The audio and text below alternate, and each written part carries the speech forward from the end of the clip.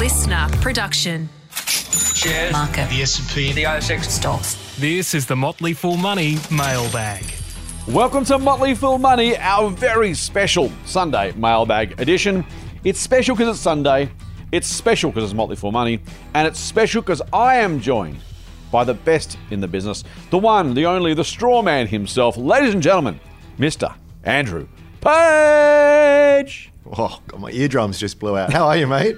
I'm good. Well, you told me I'm good. It's now a challenge to make it even more hyperbolic. So I thought I'd just give it a go. Go for it. I kind of was talking, all of a sudden I had the kind of the wrestling boxing vibe. I thought, well, you know, No, lean into got to it. come up with something. The what is it? The straw man of.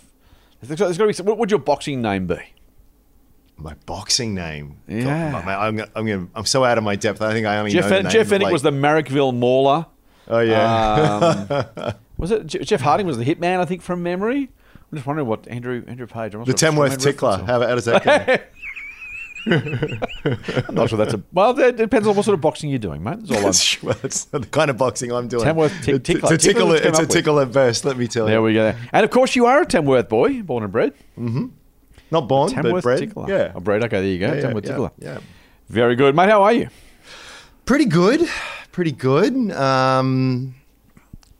Gosh, there's a lot going on in the world, isn't there? There is a lot going on. Now, I will say, by the way, dear listeners, this is the first of our pre-recorded mailbag series. I'm going to be away, again, because we're recording this all out of order. I assume at some point I will have mentioned this in real time, and now I'm saying it before the fact, and you're hearing it after the fact. I am probably away right now somewhere. So, we are pre-recording a few weeks' worth of episodes, and we are going to do some mailbag. So, to whatever extent Andrew and I screw up the yesterday, tomorrow, last week, next week, what's happening right now, it'll be just because our grasp on time is tenuous at best, but particularly when we're recording in advance, it's all a little bit strange. Yes, mate. Let's push on regardless. Let's assume we can actually make this and get this done. Good assumption. I got a really interesting question from someone who asked to remain anonymous. Now, I've said this before. The best part about this email starts, "Hi fellas, please keep my name and email anonymous." As I've said many, many times, if you don't want me to accidentally give up your name, put it at the top of the email. Now, Anonymous says, when I'm looking to invest for our daughter into a couple of Vanguard ETFs, I've looked at the brokerage Perla as one option, or investing directly via the Vanguard Personal Investor Kids option. The main difference I can see is that Perla is Chess sponsored, however the Vanguard ones aren't, and the shares are held by a custodian, in this case JP Morgan Chase. Usually, says our listener, Chess sponsored would be recommended, but in this case, does it matter? As I'm assuming because Vanguard is both the broker and the ETF provider, Vanguard's ETF would have to fail to lose the money. Is there any risk of having a bank as the custodian, especially given their track record, ... Fair. Not sure if I'm overthinking it or missing something, but would greatly appreciate your non-financial advice on the issue. Thanks, and keep up the great work with the podcast. That's from Anon.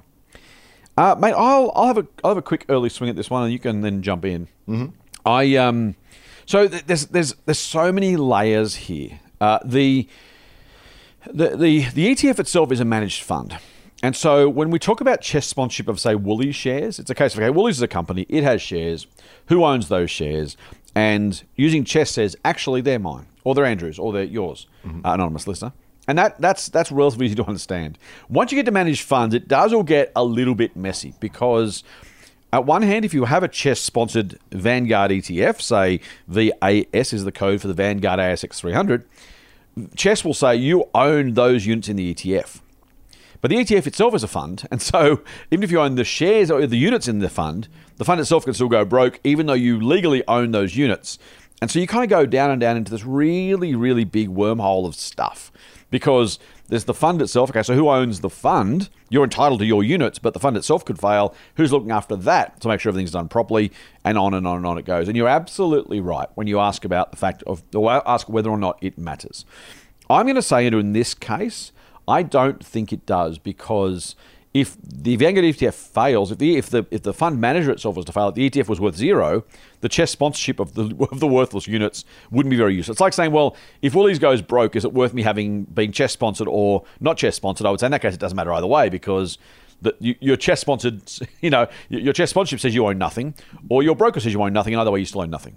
So, to the extent of your question, it really, really doesn't matter. What does matter when it comes to managed funds, as you rightly suggest, is who is the custodian. And so when you have a fund manager, their job is to allocate the cash. I don't think in any case in Australia, Andrew, but I could be wrong, the fund manager is the same as the person who is what they call the trustee. So effectively, this separation of powers means that one party does the selecting and management. The other party says, yep, the money is all there, it's all where it should be, which is exactly why we have trustees, to make sure that Page and Phillips Incorporated don't set up a managed fund, tell you the money's there, a la Bernie Madoff, and then go and spend the money on a nice holiday house in the Bahamas. So that's kind of how it all works. You want a custodian, you want a trustee, and they generally tend to be big organisations. Could JP Morgan Chase go broke? Yes. If they're holding those assets properly in trust, even when it goes broke, any creditors of the bank won't be able to touch the assets they held in trust. So that's a long, very complicated way to start a mailbag on a Sunday morning. Suffice it to say, if the structures are done properly, and it's why I would always use a well-known or well-recognised, reputable fund manager and trustee, because it's possible. If they got Phillips and Page trustees and we said, I'll do your deal, a couple of bucks under the table, we'll pretend the money's there anyway. I mean, at some point this breaks down if someone's not telling the truth. But the structure of having a fund manager separate to the custodian, and as long as they're both reputable, gives you the best chance, not a guarantee, but the best chance of not having your money disappear. And in this case, mate, while I'm a massive, massive fan of chess, I would have no issue at all owning a Vanguard ETF directly or on the exchange. So, my question to you, Andrew, is what did I screw up? What did I get wrong? Or what do you disagree with? No, I don't disagree with any of that. It's of all of the risks that you face as an investor, it's just so far down the line. Yeah, there are bad things that could go wrong. I mean, there's counterparty risk in almost everything. Yeah. There's one thing that doesn't have it, but let's not go there. But it's way too early on a Sunday. Yeah. I honestly, I wouldn't worry about it. I mean, it is amazing to think that we now live in a world where Credit Suisse doesn't exist. Yeah, right. Now, I was going to use the term big and reputable. Well, they were big. Exactly. Well, yeah. We're going to blue chips in a while too, like Credit Suisse would be considered a big blue chip investment bank, right? If you'd asked anybody, but of course they clearly weren't and never probably were, at least not recently. And yet the brand and reputation, really, the halo effect lasts for a long time when it's not deserved, doesn't it? Oh, unbelievably so. Yes, yeah, and it's really surprising the reputations that some manage to sort of sustain despite. I mean, even here in Australia, I mean, it seems like a distant memory now, but look what came out with the Royal Commission. And that had very narrow terms of reference, and it was an absolute disaster of what it revealed. Correct. And I think nothing changed either. Yeah, we all going to go, they're all crooks, and we just go on with it. It's a bit maddening, really. But yeah, mate, I wouldn't worry about it. I wouldn't worry about it. We'll travel in time a little bit to say that just before we recorded this, the week before that, AMP and I want to say MLC, I think I'm almost certain that's right, were both fined. One for charging dead people and the other one for I can't remember what. And you think, It's 2023. The Royal Commission was 6 years ago. Yeah. And we're still going, I honestly, I've been asked about it on the radio and I kind of stammer through I don't know what, you would assume at this point, those skeletons would have been cleaned out, things would be working properly. If the Royal Commission and the government response was anywhere halfway decent, the fine should at least have an extra zero on them. It's like, guys, we've had this conversation. You screwed up. We fined you for it. We changed the rules. You know it's an issue now. Here's a special zero on the end of your fine. If you keep doing it, then I can't help you. I'd have personal criminal liability. Frankly, for the CEO, someone, you're going to jail, mate. Yeah. If you do this again, why not? It's the classic. Someone steals a loaf of bread, they're in jail. Someone steals $10 million, and it's sort of like, you get a fine, you might lose your job. It's sort of it's maddening. Yeah. Try explain. I think this is where kids are really great, right? You sort of. So I'm always shouting at the TV or the radio, and kids go, "Why is that, Dad?" And I was like, "I don't know." The mouth of babes are just sort of like, I cannot explain to you why, other than it's just, it's a debacle. I don't know. Tangent for fun. We drove past I think I might have said this before, the Liddell Power Station up in Newcastle, which actually has been turned off now, which I'm pretty stoked about. And I pointed out to my unbloke as we drove past, mate, there's the coal-fired power station, Liddell, blah, blah. And Ed just turned to me and said, Dad, we should just turn it off. I said, yeah, mate, I don't know. Why don't we just do that? Well, I can't give you a good reason. We just think that money is too important. No, I mean, there is. I will add one wrinkle to it. It's sort of like you want to transition, but you don't want to do it so fast as to we're all sitting around candles. But yes, I do largely agree. Yeah, but Dad, why wasn't this done earlier? Why didn't et cetera, all that kind of good stuff? Should we have organised that before now?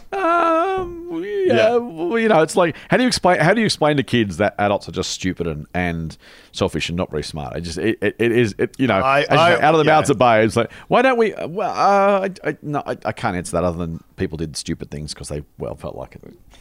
My unfortunate response is, some people who have lots of money and power get different rules to the rest of us. That's really unfair, Dad. Yeah, it kind of is. Yeah, that's right. Exactly. I'd probably be less concerned if I was the one with all the money and power, which is why these things happen. But yeah, it's anyway. Let's not go there.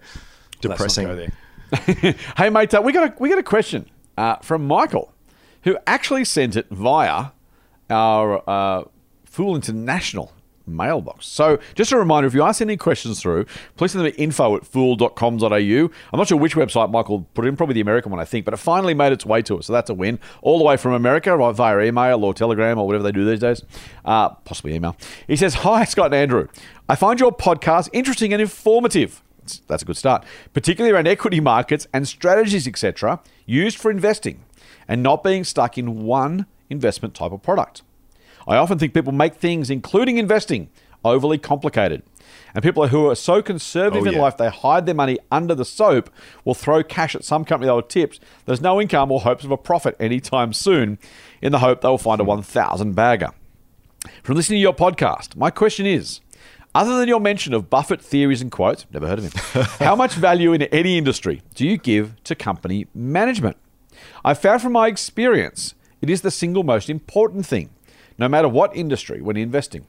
I use the following as an example of my own experience. Michael says, I was driving from Sydney to Gosford and broke down, and while waiting for the tow truck driver to pick me up, I realised just how many cars went past in the last 2 hours, with electric cars being in the news at the time. And I thought, man, if 1 in 100 cars is electric, that's a hell of a lot of electric cars. So at the time, I had 10K available to invest, and essentially I bought 7K of Pilbara Minerals and 3K worth of Altura, I think it is, because they were cheaper. In my case, I was lucky because my Pilbara shares are worth about $70,000. Hashtag humble brag. And the Altura, who are now called Morella, are worth about $100. Same product, selling in the same market, with the essential difference being management. I often hear analysts mention stocks and talk about them as part of an industry with blanket statements. For example, now is not the time to be buying consumer stocks or fund manager or mining stocks, rather than on the management of specific companies. Now, he's giving me examples. He says, can I use an example of which I know, Scott, you all hate because it's a gold company? I don't hate gold companies, just don't buy them. Anyway, he says, Capricorn Metals is one of the best boards of management in the entire resources sector. Blah, blah, blah. They are very, very, very clever people, says Michael. It is not the gold price that is the main risk for Capricorn Metals, but rather the chairman or CEO falling off the perch. Anyway, back to my question. Is the quality of a company's management just a given when researching and assessing what a company is worth? Because I rarely hear that mention on the various investment forums or shows. Or is that because they are only speaking broadly? Sorry if I have waffled on trying to make a point. No, it's a good one. I hope it is not a question that is a simple one to answer. Of course. Thanks very much for the show. And my only comment is it is way too short each week. Gosh. Cheers from Mick. There you go, Mick. Well, he wants monster episodes, mate. We should do a Guinness World Record breaking podcast episode that goes for 58 hours, I think is what he's saying.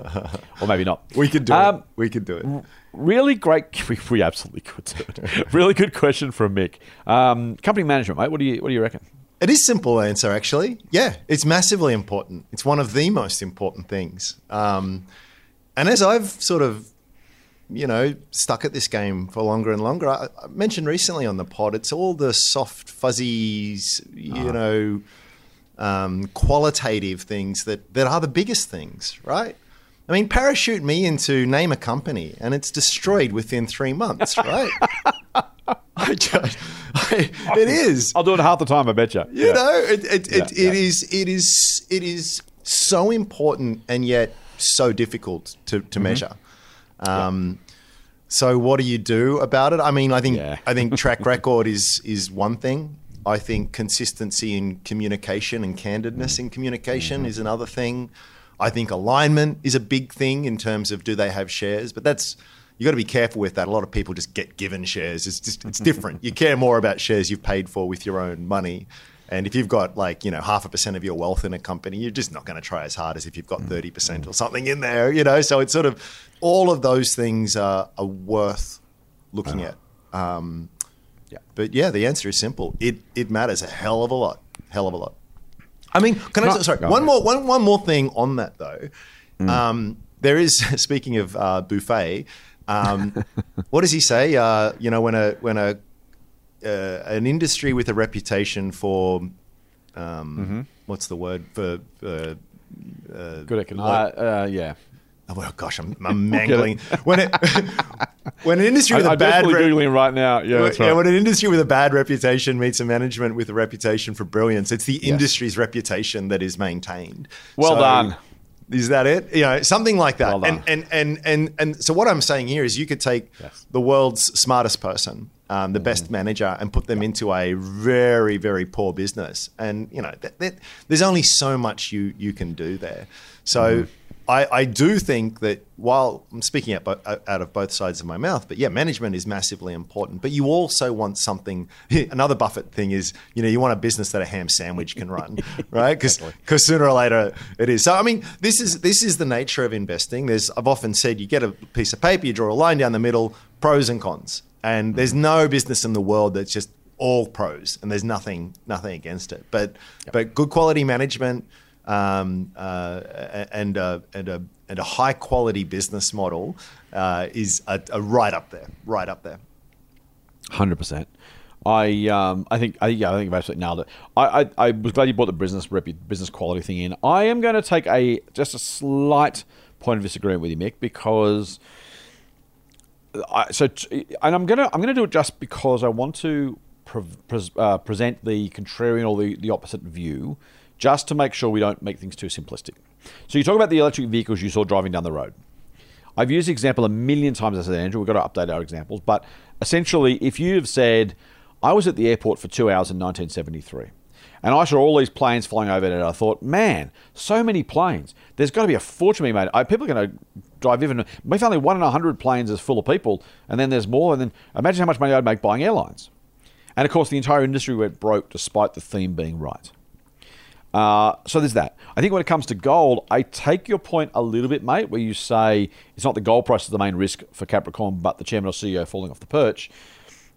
I think that might not give it the full range of risks, because if the price of gold was to halve, short of these guys being able to somehow, I don't know what they would need to do, Capricorn would make a loss. Now, so would everybody else. So you can be the least worst business in the space, but the least worst airline also still made a massive loss, right? So that's I just want to kind of highlight that. I think you're absolutely right that if you're looking for differentiators from the industry, so who is going to do best in the gold industry, it's probably Capricorn. If you're saying, well, Pilbara is going to do better than Altura, who are now called Morella, because they got better management, those things are absolutely true. But the best cannabis CEO, we talked about that a few weeks ago, couldn't help save that business. The best buy now, pay later CEO couldn't save your share price. The best airline CEO, Alan Joyce, God love him, I think he's done a spectacular job. He gets a lot of grief from a lot of people, and by the way, may well be justified in 5 or so years' time. We'll see how much underinvestment was done during his reign, but he's going to leave Qantas without the company going broke in an airline. That's a great thing. So has he done a good job as the CEO? Thanks to us as taxpayers, but anyway, that's a whole separate thing. But he's done all those things as well. I mean, that's almost the point. If you can go to the government and say, can I please have $1.5 billion? And the government says, oh, sure, Alan, here you go. I mean, those things are all wrapped up. You're right. We've ranted about that before. I'm happy to go back to that too, by the way. I love a bit of kicking governments handing out free cash. To the mates. Exactly.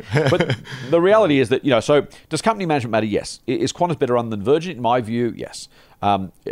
Is Capricorn a better gold mine than others? I don't know, but I accept, Mick, if you've done the work, you're probably right.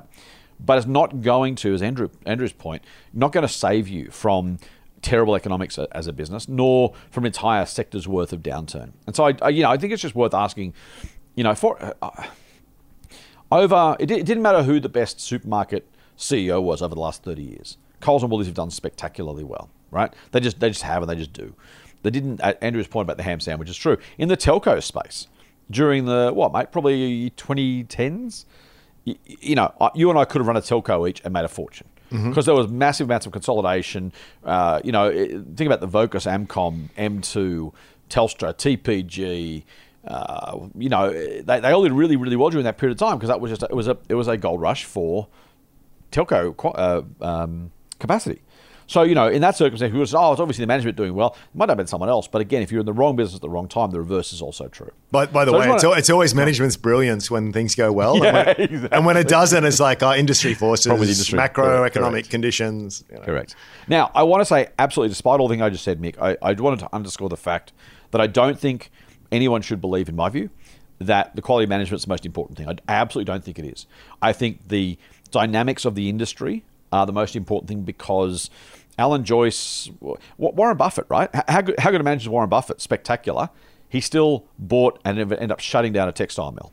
He bought and shut down a shoemaker because they were just bad businesses and he made a mistake. And despite his brilliance, couldn't save it. There are managers who have, had great first acts and terrible second acts because they just kind of go, Richard Branson built a wonderful airline and then built a terrible cola company.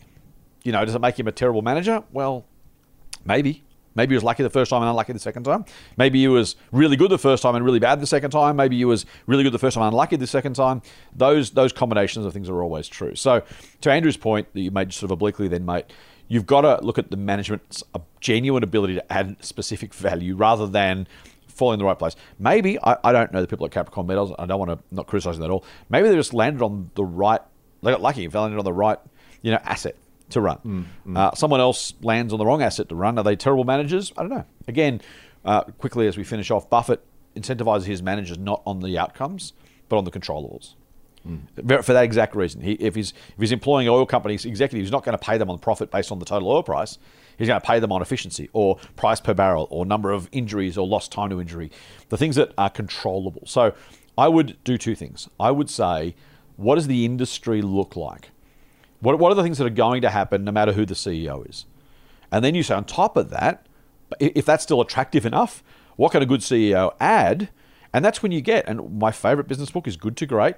That's a great example of exactly what you're talking about, Mick, where they take two companies in similar positions and say one went to the moon, the other went either nowhere or through the floor or somewhere in between. What differentiated them? And the answer is usually good management. So you're not wrong. I don't disagree with you at all. I think you're pretty much bang on. The only thing I would ask is just make sure as you think this through that you're really considering the things that matter to the results and to the returns and then go from there. Yep. Yes. Yeah, lithium's, it's a bit of a favourite whipping boy for me at the moment and has been for a while because people are both right and spectacularly wrong. It is absolutely right that the world is going to need and use more lithium. Barring some new battery technology, which we shouldn't discount, by the way. Totally. Yeah, exactly. So I just Googled it while you were chatting there. World Economic Forum has a nice chart. Back in 95, we were globally making about 9,500 tons of lithium or extracting it. Today, it's 120,000 tons or something like that. Massive. Yeah, right. Absolutely massive. And it's only going in one direction as the world scrambles for more and more and more. Just since November or December last year, this chart is from Trading Economics and it's in yuan. But it's gone from 600,000 yuan to 200,000 yuan. So it's dropped 66% in price, at least according to this chart. How can both things be true? Well, it can be true because if you remember your high school chemistry, lithium's the third most abundant element in the universe, and it's actually incredibly abundant in the Earth's crust. It's expensive to extract and the rest of it, but we're doing it. And, if you're selling water and I'm selling water, we're selling identical things, like at the molecular level. Water is water is water. Maybe we can separate between deuterium and tritium and those kinds of things, but it's basically the same kind of thing. And so more demand increases prices. Again, basic economics. More prices mean that I've got more profitable, lower grade mines and production becomes more profitable. I've got more economic incentive to go out and find and dig up or extract the stuff. It's actually not digging, but you know what I mean. It could be from brine and all this other kind of stuff. But that brings on more supply, which brings down the price. Now, a commodity, any kind of commodity, will always, over the long term, trade just above the marginal cost of production because higher prices stimulate more supply. And more supply brings back price. So there'll be periods where it really diverges. I mean, just using that same chart from 2021 to the end of last year, I mean, the lithium price went from 50,000 yuan to 600,000 yuan. It was a massive increase. That's because we all demand it, and it takes time for the supply response to come in. Yep. Humans being humans, and humans when it comes to the share market especially, we just extrapolate. Look at that chart. Right, up until, exactly. That's going to go up forever. No, it's not, because at a certain point, it becomes it's worth so much that I can have the most inefficient operation and still have a profit margin that will be there. So it is a really, really wonderful example of something being absolutely more demanded and yet really the economics not being there. Now, I think the people who really play in this space and know it, what they do is they say, well, the price of lithium is going really well. It's likely to sort of start there. That demand is likely to be maintained. The people who are going to benefit are the people who are producing now or about to be producing now, because they get to make hay while the sun shines. They know full well that more supply will come on, but right now it's going to take a while. And so for a while there, they were making out like bandits. But the world will change. It has changed. That's why the prices come down, not because all of a sudden we've decided we don't want lithium. Not being kind, exactly. Yeah, that's right. We've got a lot more of it. So I think this is a really good thing. And you talked about airlines. And it doesn't traditionally fit the mold, but an airline seat is a commodity.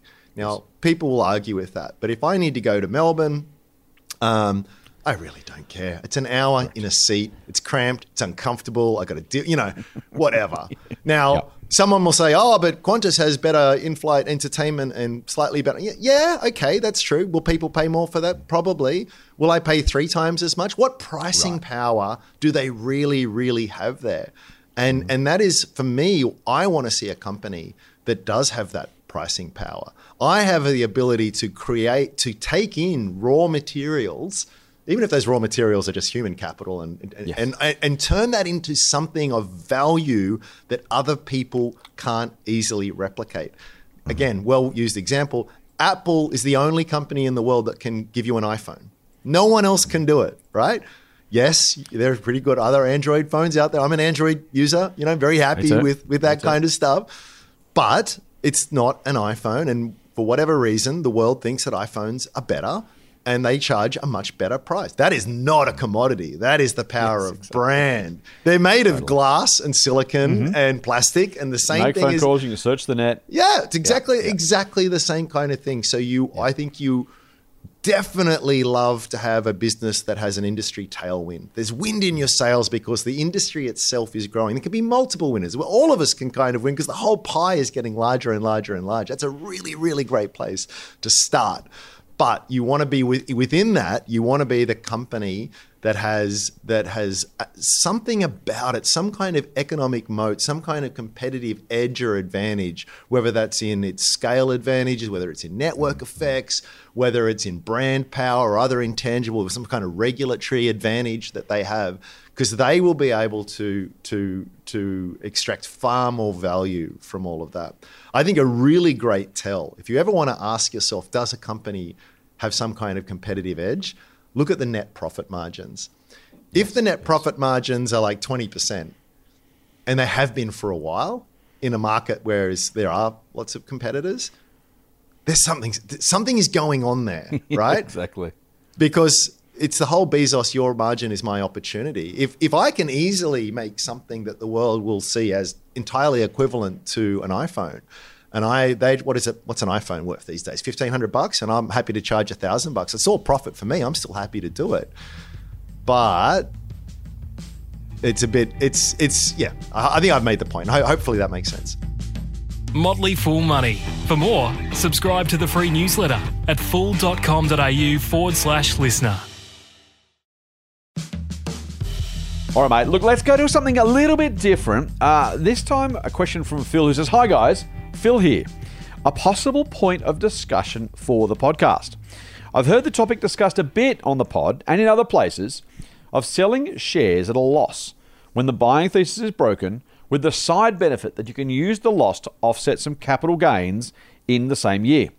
A possible problem I've discovered the hard way with this in the past, and one I haven't really heard discussed much, is that it wipes out the 50% capital gains tax discount benefit of the long-term holdings you sell in that same year at a profit that you offset the losses against. This is because any capital losses are first offset against short-term gains and then long-term gains before the 50% discount is applied. The bottom of the capital gains tax report in ShareSite demonstrates this quite well. Worth considering when deciding whether to sell loss-making shares in the same year you have long-term gains." Now, I'm going to suggest that I don't know that Phil is wrong here, but I am going to suggest, and Phil, I would love some thoughts back if you want to. I think, I won't say misses the point, but the reality is that any tax saving is a tax saving, and that if you wait till next year and then use those capital gains, I mean, you may be able to sort of work out which year to sell them in based on which year you've made certain profits or something else.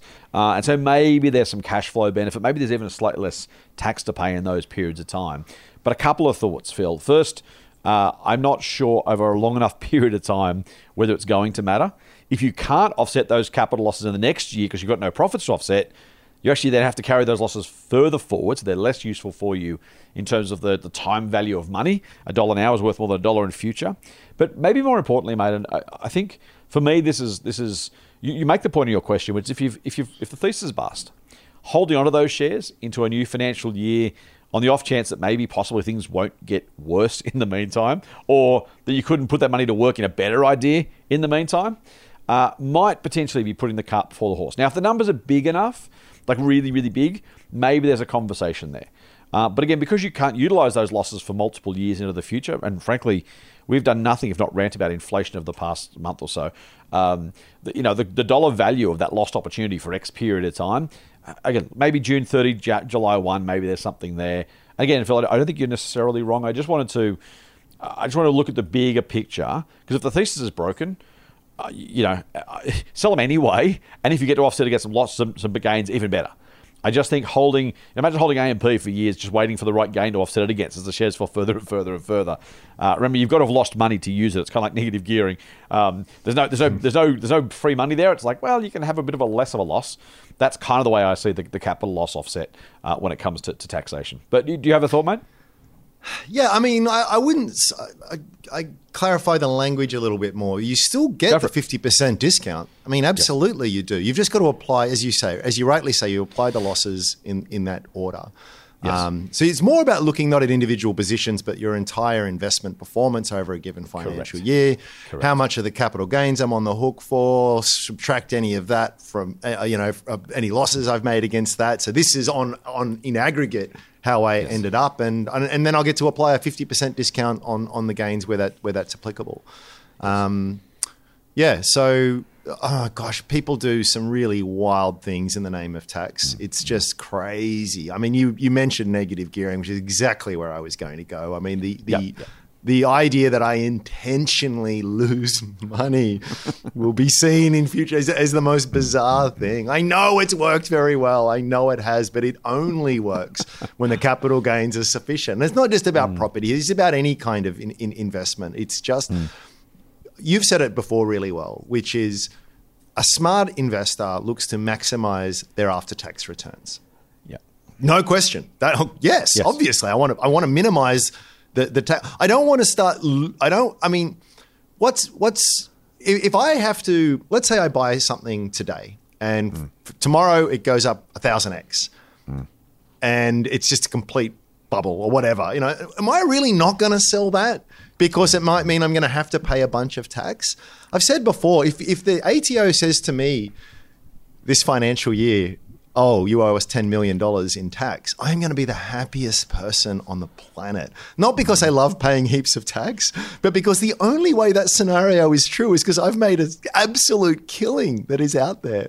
So you might be able, someone else might be able to say, oh, I paid much less tax than you. It's like, yeah, but you made much less money than me after tax. That's right. He who pays less tax doesn't necessarily win. Exactly, that's right. What do you want? You know? Yeah. So anyway, I think you've answered it well. Now, I wouldn't use it. It's a nice silver lining to a loss that you get to do this, but always just focus on the quality of the things that you're holding, and then do what you can to minimize tax around that. Yes. But don't put the cart before the horse. Now, I'm going to do something. I'm going to take on a challenge here because I'm going to try and read something from the ATO's website and make it interesting on the podcast. So I'll get my pillow. If your eyes are going to glaze over, exactly, just watch me car crash this one if that's of any interest to keep you entertained and involved. Because there is, Phil, the ATO actually has a slightly different take on the way the tax losses can be applied. So let me run through this for you. So, calculating CGT yourself. So, by the way, go to it's the calculating your CGT page in the ATO. I'm not going to read out the URL; you'll find it. But it's calculating your CGT. Step 1: work out what you received. Step 2, I'm summarising clearly. Step 2: work out your costs. Step 3: subtract the cost from what you received. Okay, got that. If it's more than 0, you got a gain. If it's less than 0, you got a loss. Cool, we're good so far. Step 5, and this is why it does matter, Phil, to your point. If you have a net capital loss carried from previous years, subtract this first. Then subtract your capital losses from the current year. But here's the key one. And this is the ATO. We're not tax advisors. This is the ATO's own text. I'll read it, and I'll read this one literally word for word. Quote, you can choose which capital gains to subtract your losses from. If you have any capital gains that are not eligible for the CGT discount, subtract your losses from these gains first. This will give you the best result, brackets, the lowest CGT, close bracket, end quote. So that's very, very clear to my mind. You can choose which gains you want to offset your losses against. In other words, if you have a gain which is not attracting the CGT discount, you can at least apply the losses to that first, and that would actually mean you pay less capital gains tax. Now, the rest of it, you apply a 50% discount and go on from there. But I just wanted to highlight that up front. You do it by asset, but then apply the losses to a given asset, and you can pay the lowest possible CGT on that basis. So again, I'm not going to give any more thoughts on that. Ask your tax accountant as always. Check the ATO's website as always. I just wanted to read it out because it was a bit clearer than I think Phil may have suggested, or at least than I took from Phil's comment. In either way, better that we try and make it as clear as we possibly can. Anything to add to that, mate? No. Tick. I'm disappointed, mate, that we've got some time left on this podcast because I got a question from Jonathan that I'd really rather than ask. And Jonathan, you have my eternal disdain. You have my eternal... I think I know where this is going. Let's just say, Jonathan, I hope your chooks turn into emus and kick your dunny down, mate. Hi, Scott and Andrew, he says. I'm a long-time listener, occasional heckler. Love it. I've been listening from the start when Andrew was the pod boss, through the days of Scott's promotion to pod boss when Andrew wasn't there, and now back to Rambo as guest. At this juncture of the email, I'm aware you'd like very positive comments about the pod. So here you go. See, I've never said you always. You have. You've trained people. You really have. So you keep implying, but I don't think about anyway. One of the many things you do really well, says Jonathan, is that you genuinely love everyone's questions. Not a question goes by without comments from both of you like, great question. This is a really good question. I love this question, etc. This is very affirming for the questioner, says Jonathan. Jonathan, after that, I'm not going to say great question because I know what's coming and you know what's coming, and Andrew can assume what's coming, and the listeners are dreading what's coming, but here we go. Perhaps with only yourselves to talk to for hours, any question from outside is wonderful. It's also probably true. Anyway, to my question, which is not a very good question. I've been very much enjoying your podcasts, especially the April 2 podcast, that was a while ago, where both, though mainly Andrew, talk about Bitcoin. So, I don't even know why Jonathan's asking this question. Seriously, you wait to the question. Jonathan must have been asleep, I think, at the end of that thing and ever since. So, he says, do either of you have any interest in other coins, major or minor? He mentions BNB, which I thought was a hotel accommodation, Ethereum, Solana, which sounds like a terrible 1980s Toyota, Cardano, which also sounds like a 1980s Toyota. I suspect I know Scott's answer, but Andrew's not so much. Is having Bitcoin adequate exposure to crypto? Asked Jonathan. Or are we better having some diversity of coins? Pod on, Jonathan. I'm still sure Jonathan is taking the mickey here. I don't know. I'm if I planted this myself just to rile you, I'd have a wry smile. I'm not entirely sure Jonathan's kidding, but I very, very, very, very much already know your answer, Andrew. Unless you want to surprise me, do we need exposure to other cryptos, Andrew? No. Bitcoin. There is no second diversification. best. Diversification. No. Surely you wouldn't preach concentration. Surely. No. This is the big problem that we have, is that it's this false equivalence. It's like saying the little reactor we have out at Lucas Heights is the equivalent to a nuclear warhead. You know, what they have something in common. They both use nuclear fission technology. But that's where the similarity begins and ends, you know. A banana has sugar in it and a Twinkie has sugar in it. So bananas and Twinkies are the same thing. And it's very frustrating. I take it back, Jonathan. I really, really do love this question and I appreciate it very much. I mean, you and me could not be. This is the thing. Whether it's Elizabeth Warren or Scott Phillips, I'm in 100% agreement that that this is something that is an absolute blight on society and needs to be.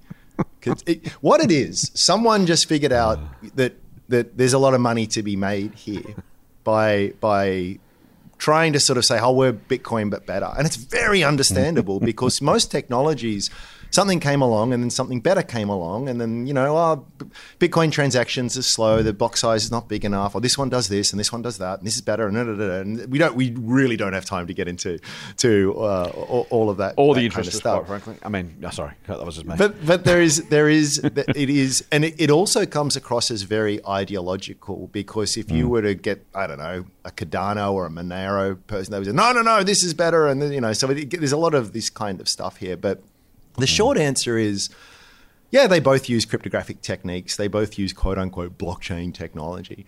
But where they are really qualitatively different is that one is issued by a company, by a corporate entity. There are people that have pre-mined, so they've kicked things off and they've given themselves and their mates a bunch of coins. They have absolute control, so they can get in there and they can change the code whenever they want.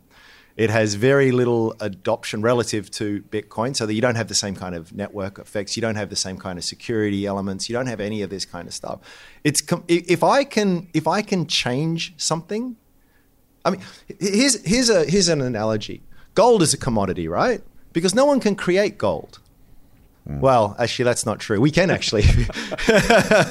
We can't create any. We can't create meaningful quantities of gold in the lab. Kind of the only way to make gold is through a supernova, and of any reasonable quantity. And there's no boss. There's no CEO of gold, right? There's nothing that the SEC or ASIC or anyone can do to change the amount of gold in the world. It is a commodity. Now, it's very hard for people to wrap their head around it, and it's why it just does take a very long sort of journey of discovery and research to sort of get to it. But I will say with the straightest of straight faces that Bitcoin is a commodity. If you want to, there's actually precedent for this long before this stuff came along called the Howey test, when regulators started to wrestle with, well, what is something that is what's called a security, and what is something that we might call a commodity, like oil or wheat or soybeans or gold or silver or platinum, all these other kinds of things. Bitcoin is a commodity, and it's the only one that is a commodity, and that's why it's special. There's no boss there. This is China banned Bitcoin mining, and now it's the second biggest Bitcoin miner. It's the jurisdiction in which the second highest amount of Bitcoin mining occurs. You just can't stop it, right? Yeah. It's no more than China can ban gold. Right? Like, okay, you don't want to get caught with it, but there's a lot of, if I've got a block under the ground, you can't do or know anything about that kind of stuff. And it's a very, very profound idea that there can be something that is digital and not physical and yet be and have these properties. That's the big deal here. That's the big deal. I've got everything that gold has, except I can transmit it over the internet. Like, wow. And, I can assay it. I can prove it. I can break it up into 100 million Satoshis. I can program it. I can do all kinds of things. And there's nothing that you or anyone on the face of the planet can do about it. And that is not true for Ethereum. It is not true for Cardano. It's not true for all of that's why they're called, pardon the language, shitcoins. They are. And the people who do this are making money off you. Money, and they're getting it and they're dumping it. They're either buying Bitcoin with it or they're dumping it into US dollars or something like that. And everyone has got rugged on this again and again. What blows my mind is that it's a very understandable equivalence that people drew. And then in 2022, we saw what happened. Everything kind of blew up, and it all blew up because people were trading unregistered securities. Right. And we've got very good securities laws here in Australia and over in the US to prevent this kind of thing. And guess what has been the response? The response is we're cracking down on this. We're regulating this. We're shutting this exchange. We're doing that as they should. Right. I'm 100% in agreement with that. But just because something has a cryptographic process on it doesn't mean that anything that has a cryptographic process is the same kind of thing. And I don't have time to go into all the detail, and no one wants to hear me crap on about it. Time was gone a while ago. Yeah. But it is, and I'm not saying this as an ideologue. I'm saying this after hours and hours and hours and hours and hours of research, and having that epiphany of that this is a legitimate it is a legitimate breakthrough in computer science. It is something that the world has never had before, and the world is now different that we've got this. And, here's the other crazy thing, right? Despite all of the nonsense and grift and scam and everything, if you want to look at, put this on Strawman actually the other day, number of wallets with more than with more than one Bitcoin just hit 1 million recently. It's only been going up and to the left. Number of hash rate on the networks has been going up. Number of Bitcoin wallets with any kind of given volume has been going. Every metric that you care to look at shows that the adoption is growing, not just a little bit, but strongly through a bear market. Now, when Ponzi's collapsed, but you mentioned Bernie Madoff before, when he got found out, that was it. Party's over. When a Ponzi breaks, it breaks. It's over. Yeah. This is not a Ponzi, right? No, it doesn't mean that you have to adopt it or anyone has to adopt it. You do what you like. It's a free market. People. The fact is that people, some people, increasingly larger number of people do like it. I don't play Fortnite. I'm pretty sure you don't play Fortnite. I don't play Fortnite. But to a lot of people, V-Bucks are real. And they are real. I can say, it's all stupid. Well, it's not to them. A lot of people collect baseball cards. That's a medium exchange. Exactly. Totally. Yeah. It's stupid. I don't know. What's a piece of paper? What's the point? No, it's not. It's humans. So much in our world is made up, right? And it's valuable because we think it's valuable, right? Diamonds are a really great example of this. We can now make diamonds much better than what nature can make. And we've got the technology. And again, like that's with lithium or with water, it's carbon, right? It's just an arrangement of carbon atoms. And yet people still value this thing through some very clever marketing. There's a whole actually fascinating story behind De Beers and all the rest of it. But it is nonsense. Does that mean that if you gave me a bag of diamonds, I wouldn't be happy? No, because I know that there's someone out there who will see value in that and exchange it for me. So it's we're all just slightly less hairy, slightly smarter monkeys, and we've decided what we think is of value.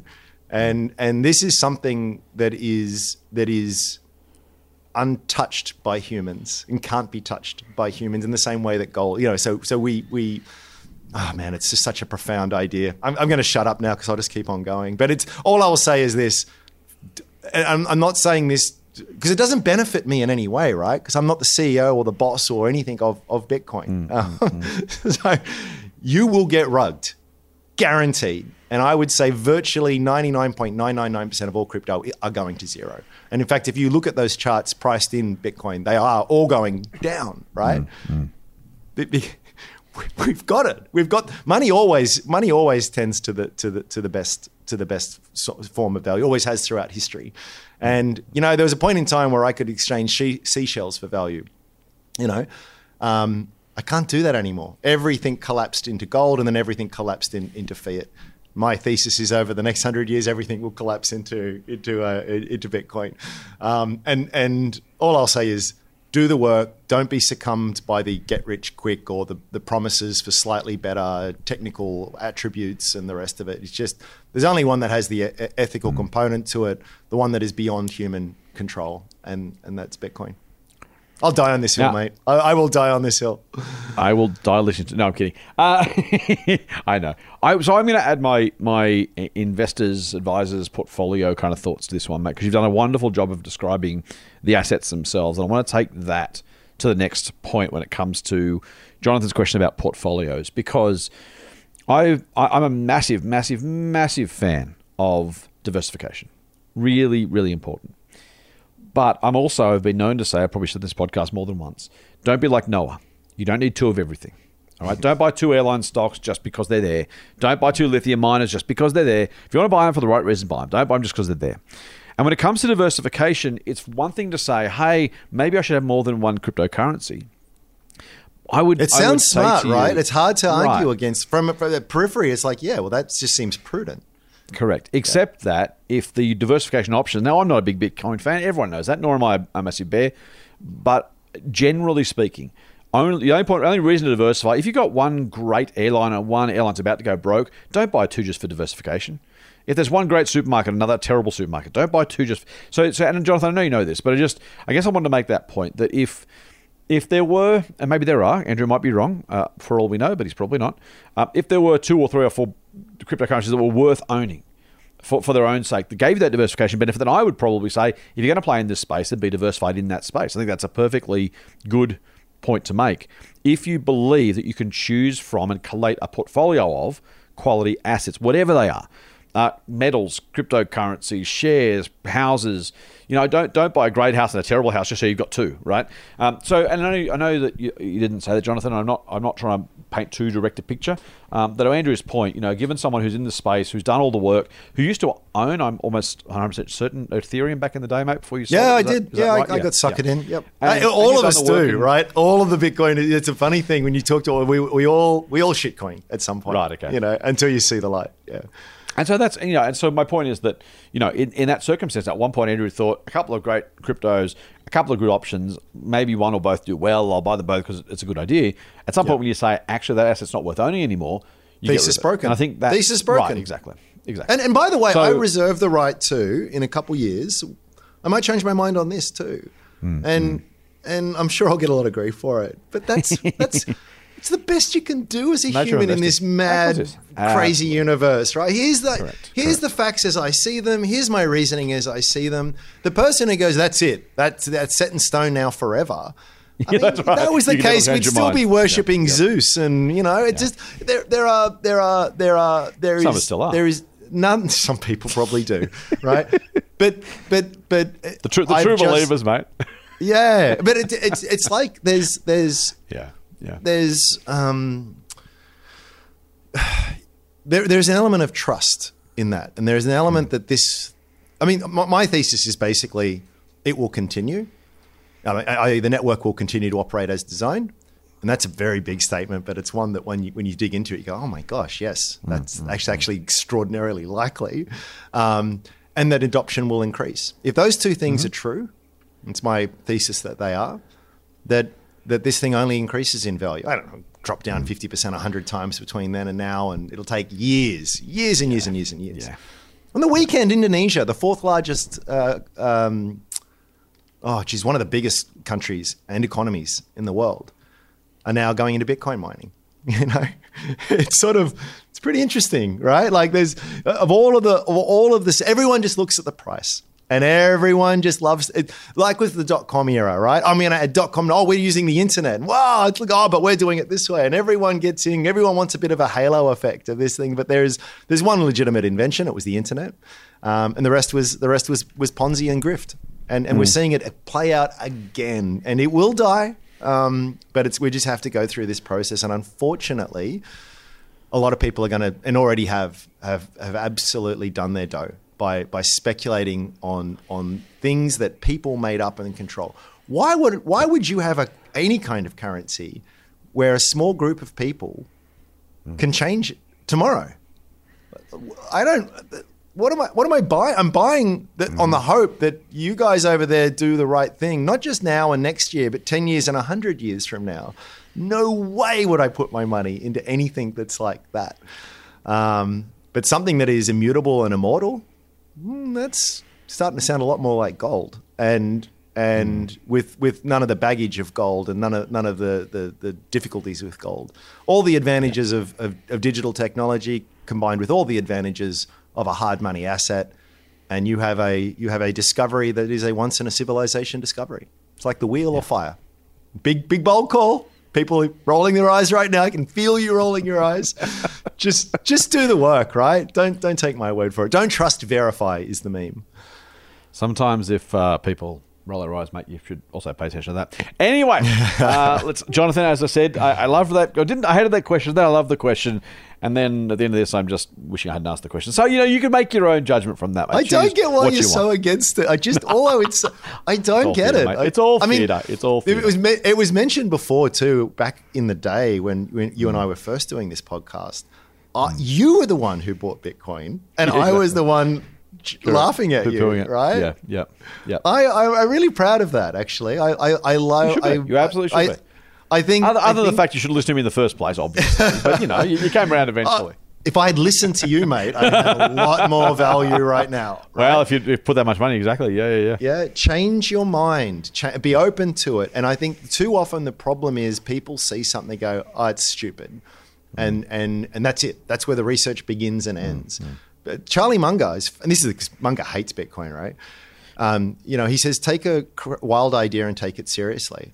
And that's where I started with all of this. Because just as I said to you before, just the damn thing wouldn't die. It kept on coming. I'm saying, right, okay, I'm going to look at it so I can, when it comes up, I can really put a stake into the heart of this thing and move on to more interesting things.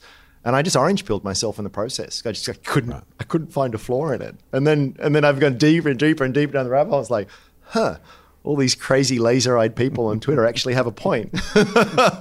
It's really fascinating. Maybe not the reasons they think, but yes. yeah. It's a wild idea, man. It really is. It really is. Yeah.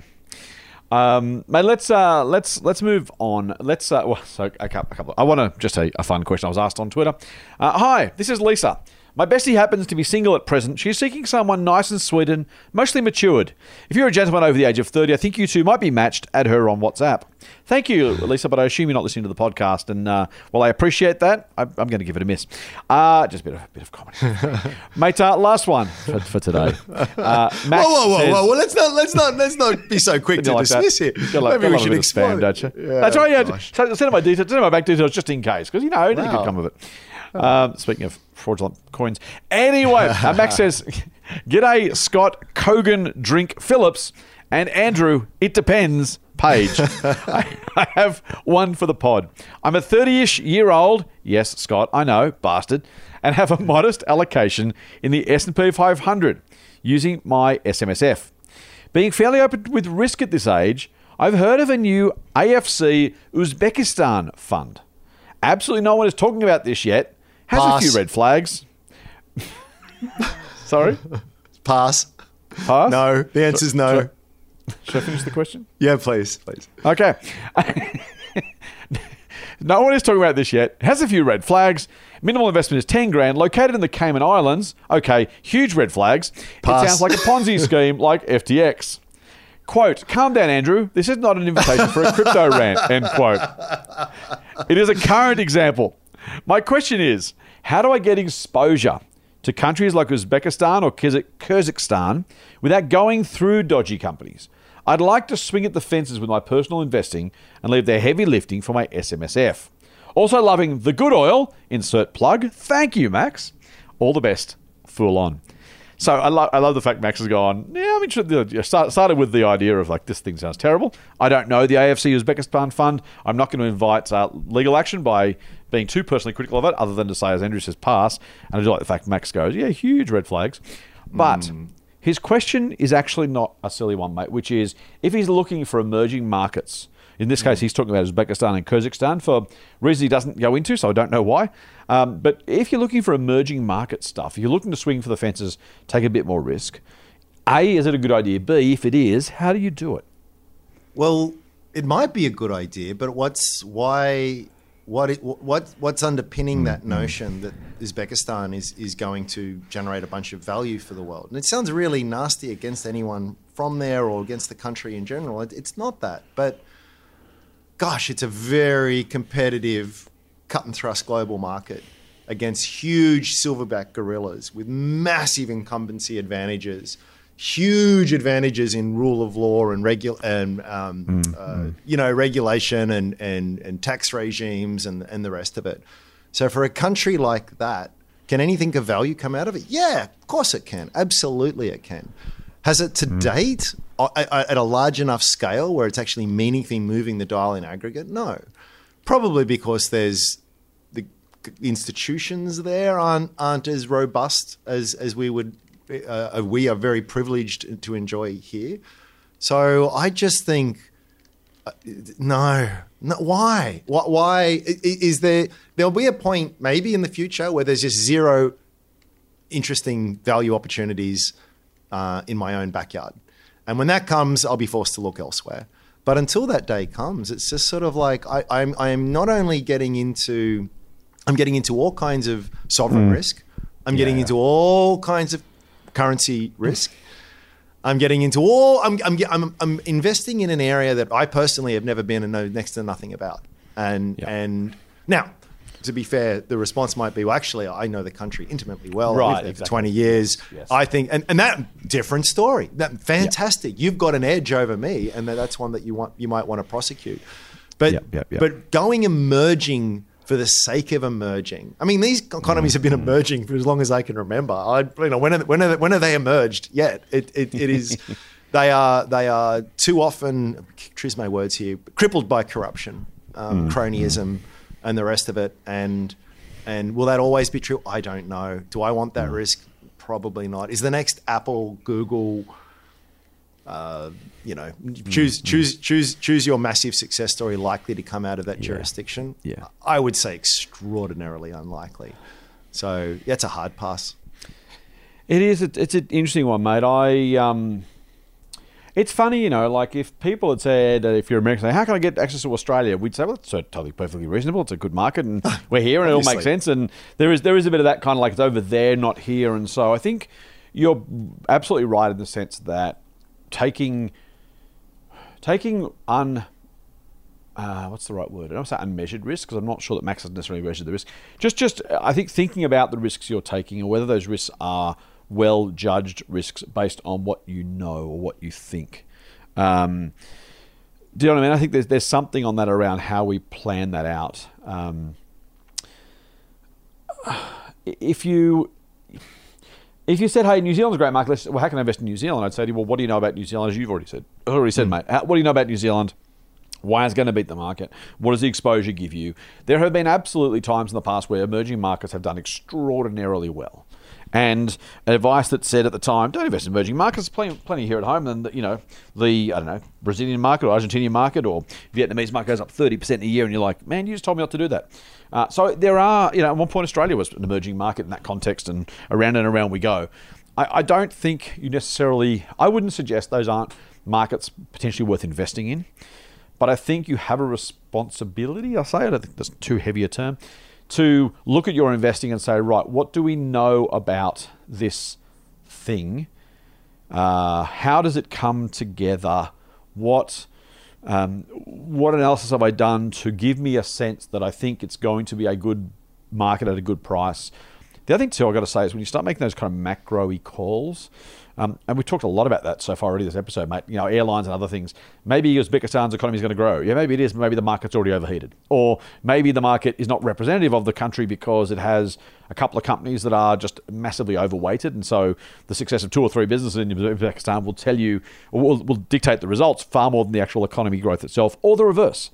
And those things, I just think, any investment you're going to make, I would take the same approach to this one, sorry Max, as I would for those thematic ETFs that I rant about regularly, right? Buying a crypto ETF or a cybersecurity ETF or a gold ETF or a cannabis ETF or whatever, people are looking at that going, I think that might be a thing. I might buy it just in case it is. But if you don't know what you're buying, who's in there, what value they have, what growth prospects they have, all that sort of stuff, It's a very, very, very, very, very blind bet. Doesn't mean it can't come off. Bets come off all the time. but is it a sensible, smart, well considered, well judged bet? Max, only you can answer that. To his question, if you were going to do it, I would only do it using an ETF that was listed on one of the world's major stock exchanges run by a reputable provider. So if you've got, despite hearing us, if your question is, I hear all that, guys, I just asked how, I didn't ask whether I should. Fair enough. A Vanguard, BlackRock, iShares, one of those, because those people will have done the most work in my mind, not necessarily more than anybody else, but again, thinking about reputation, how much you know about a market. If I was in America and I want access to the Australian market, maybe there's Page and Phillips ETFs, and maybe that's fine, maybe it's not. But if I was in the US, I'd say, well, I'll go the Vanguard or the BlackRock or the iShares or the something else one, because I know those fund managers are at least on the level and legitimate and believe in the methodology of how they do these things. And so if I was going to, that's how I do it. If I couldn't get exposure through one of those guys, I would probably go back and say I wouldn't do it then as a result. But that's just the way these things go. Any more on just having a quick look at Wikipedia, right? So the IMF calls it, that basically an extremely corrupt regime, terrible human rights violation. The economy is based on gold mining and cotton. They've got a lot of gold reserves there. They've had several periods of hyperinflation, 1,000% per year. I mean, this is former Soviet Union country, and there's a whole bunch of historical and political reasons as to why they've sort of been under the poor people of these. I just feel for them, just under the thumb of tyrants that feather their own bed. And it's sort of like here's the thing, right? In these jurisdictions, we are in such a bubble here that we take our rights for granted. But someone in Uzbekistan creates the next Apple, government's just going to take it. Yeah. Or there's just going to be a bunch of people that just milk that thing dry for their own personal gain. I can't see for the life of me why you would do it. Someone might be, I'll make up a case here. There's a mine over there with the best gold deposits in the world. Price of gold is expected to go higher, et cetera, et cetera, et cetera. What a great play. Well, look at all of there's a lot of African countries that are exactly like that. None of that money trickles down to anyone else, least of all, minority shareholders. I just think it is so hyper risky that it is something that I wouldn't go for. Swing for the fences by all means, but there's a lot of legitimate small cap companies here that have got much better prospects, and you've got all the regulatory sort of protections that you don't have over there. So too often, I mean, I've heard fund managers just say that, oh, you want exposure to emerging markets. Why? Why do I want exposure to that? It's just absolute nonsense. So anyway, I think I've made my point. I think you probably have. But it's a good point. It's a good point you make, and one worth thinking about. I think, Yeah, I found that. Here we go. Sorry, I lost it on the page here before. An authority. This is the IMF. No, sorry, where is it? An authoritarian state with limited civil rights they have expressed profound concern about wide-scale violation of virtually all basic human rights. Widespread torture, arbitrary arrests, restrictions of freedom, of religion, of speech, and of the press. It's just, unbelievable. No way. Yeah, I think that's probably right. I think we need to. I would suggest it's worth being mindful of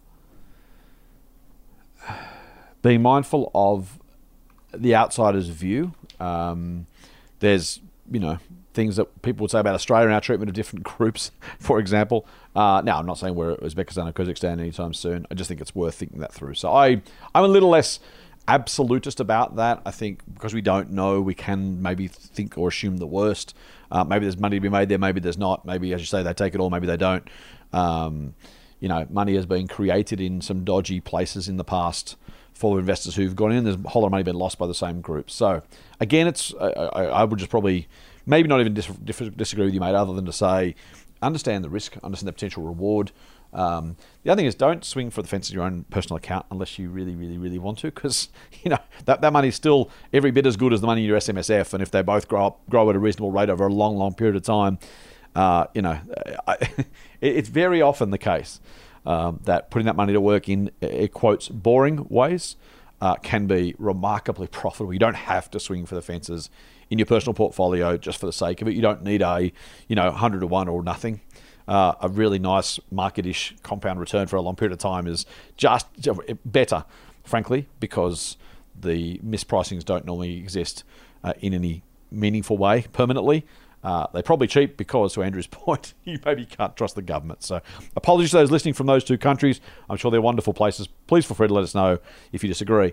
But on first blush, taking unreasonable risks for the hope/gambling vibe of maybe I might get rich is probably not the best way to treat your investments in my view. And look, it's very important to delineate between the government and the people. Right? Yeah, exactly. %. I've nothing but love for the people of Uzbekistan. Nothing but loathing from what I've just read for the people in power. Very different things. Andrew's our crypto correspondent and our geopolitics correspondent. So goes when it comes to Kazakhstan and Uzbekistan. We talk a bit about first level, second level thinking here. So here's a really good example.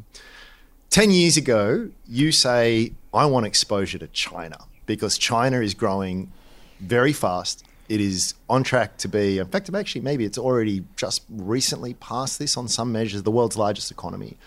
I want exposure to China. It's hard to fault that line of reasoning. And China's got its own issues on human rights and the rest of it, but it probably makes Uzbekistan look, it probably looks fantastic next to Uzbekistan. Here's the thing though. So I look up ETFs. I find that BlackRock have an iShares China large cap ETF. So it's not even the small stuff, right? It's all the big, solid, quote unquote, companies in China. Well, over the last 3 years, I've lost 8.5% per annum. Over the last 5 years, I've lost 5.5% per annum. I go way back to the inception, more over 10 years ago, and I've made about 4 or 5% per annum. How do you square that circle? How do you square that? Well, the economy is not the share market. Repeat that again and again and again and again. They are two separate things. And you can have companies that get very, very, very large, but create absolutely no value for shareholders, right? So it is just a great example. And we're not even talking about what might happen in the next 10 years in China. That's going to be wild given the state of the world and where things are going. But I suspect China will be a bigger economy. Am I going to put money in China? Not on your Nelly. That's where money, a number of companies I've seen in Australia is, we're going to go to China. And the argument is usually, if we only get 1% penetration of that market, it's 1 billion people, look how much money we're going to make. It doesn't happen. Business is done in a very different way there. And you can be right on China's general trajectory in very large aggregate sort of numbers, and be completely wrong on the investment on the investment potential. This is, it comes back again and again and again and again. Is trust is at the core of everything we do as humans, right? And call me wrong, maybe I am, but I just trust the institution. I've got a lot of bad things to say about our institutions and regulations in Australia, but give me a choice between bad that. is enough sometimes. Yeah, exactly. Yeah, give me the choice between that and the Chinese equivalent. I'm like, I'm going to go with Australia on this one, or the US, or Europe, or something. There's a spectrum here, and this is not at the right end of that spectrum. I don't think it's too controversial a thing to say. So I think that's you do you, but I'm and this is not advice because we can't give advice, but I wouldn't. Yeah, that's right. Very good. On that geopolitical note, mate, thank you for joining me. Will you come back on Friday? Yeah, you know what? I will. I will look forward to it. I wonder, can you give us something on maybe Tunisia or Congo? Can you kind of just, maybe one country episode, something like that? They all fall under the same umbrella, unfortunately. And that's again, the sort of generalisation that's going to get you in trouble, Mr. Page. Corruption is just such a pernicious problem, and not easily solved. Yeah, very good. Until next week's Journey in Geopolitics, I'm Scott Phillips. He's Andrew Page. Full on. Cheers. The Motley Fool and people appearing in this program may have positions in the companies mentioned. General advice only. Please speak to your financial professional to understand how it may pertain to your situation. Subscribe to the free newsletter at fool.com.au/listener. The Motley Fool operates under Financial Services Licence 400691.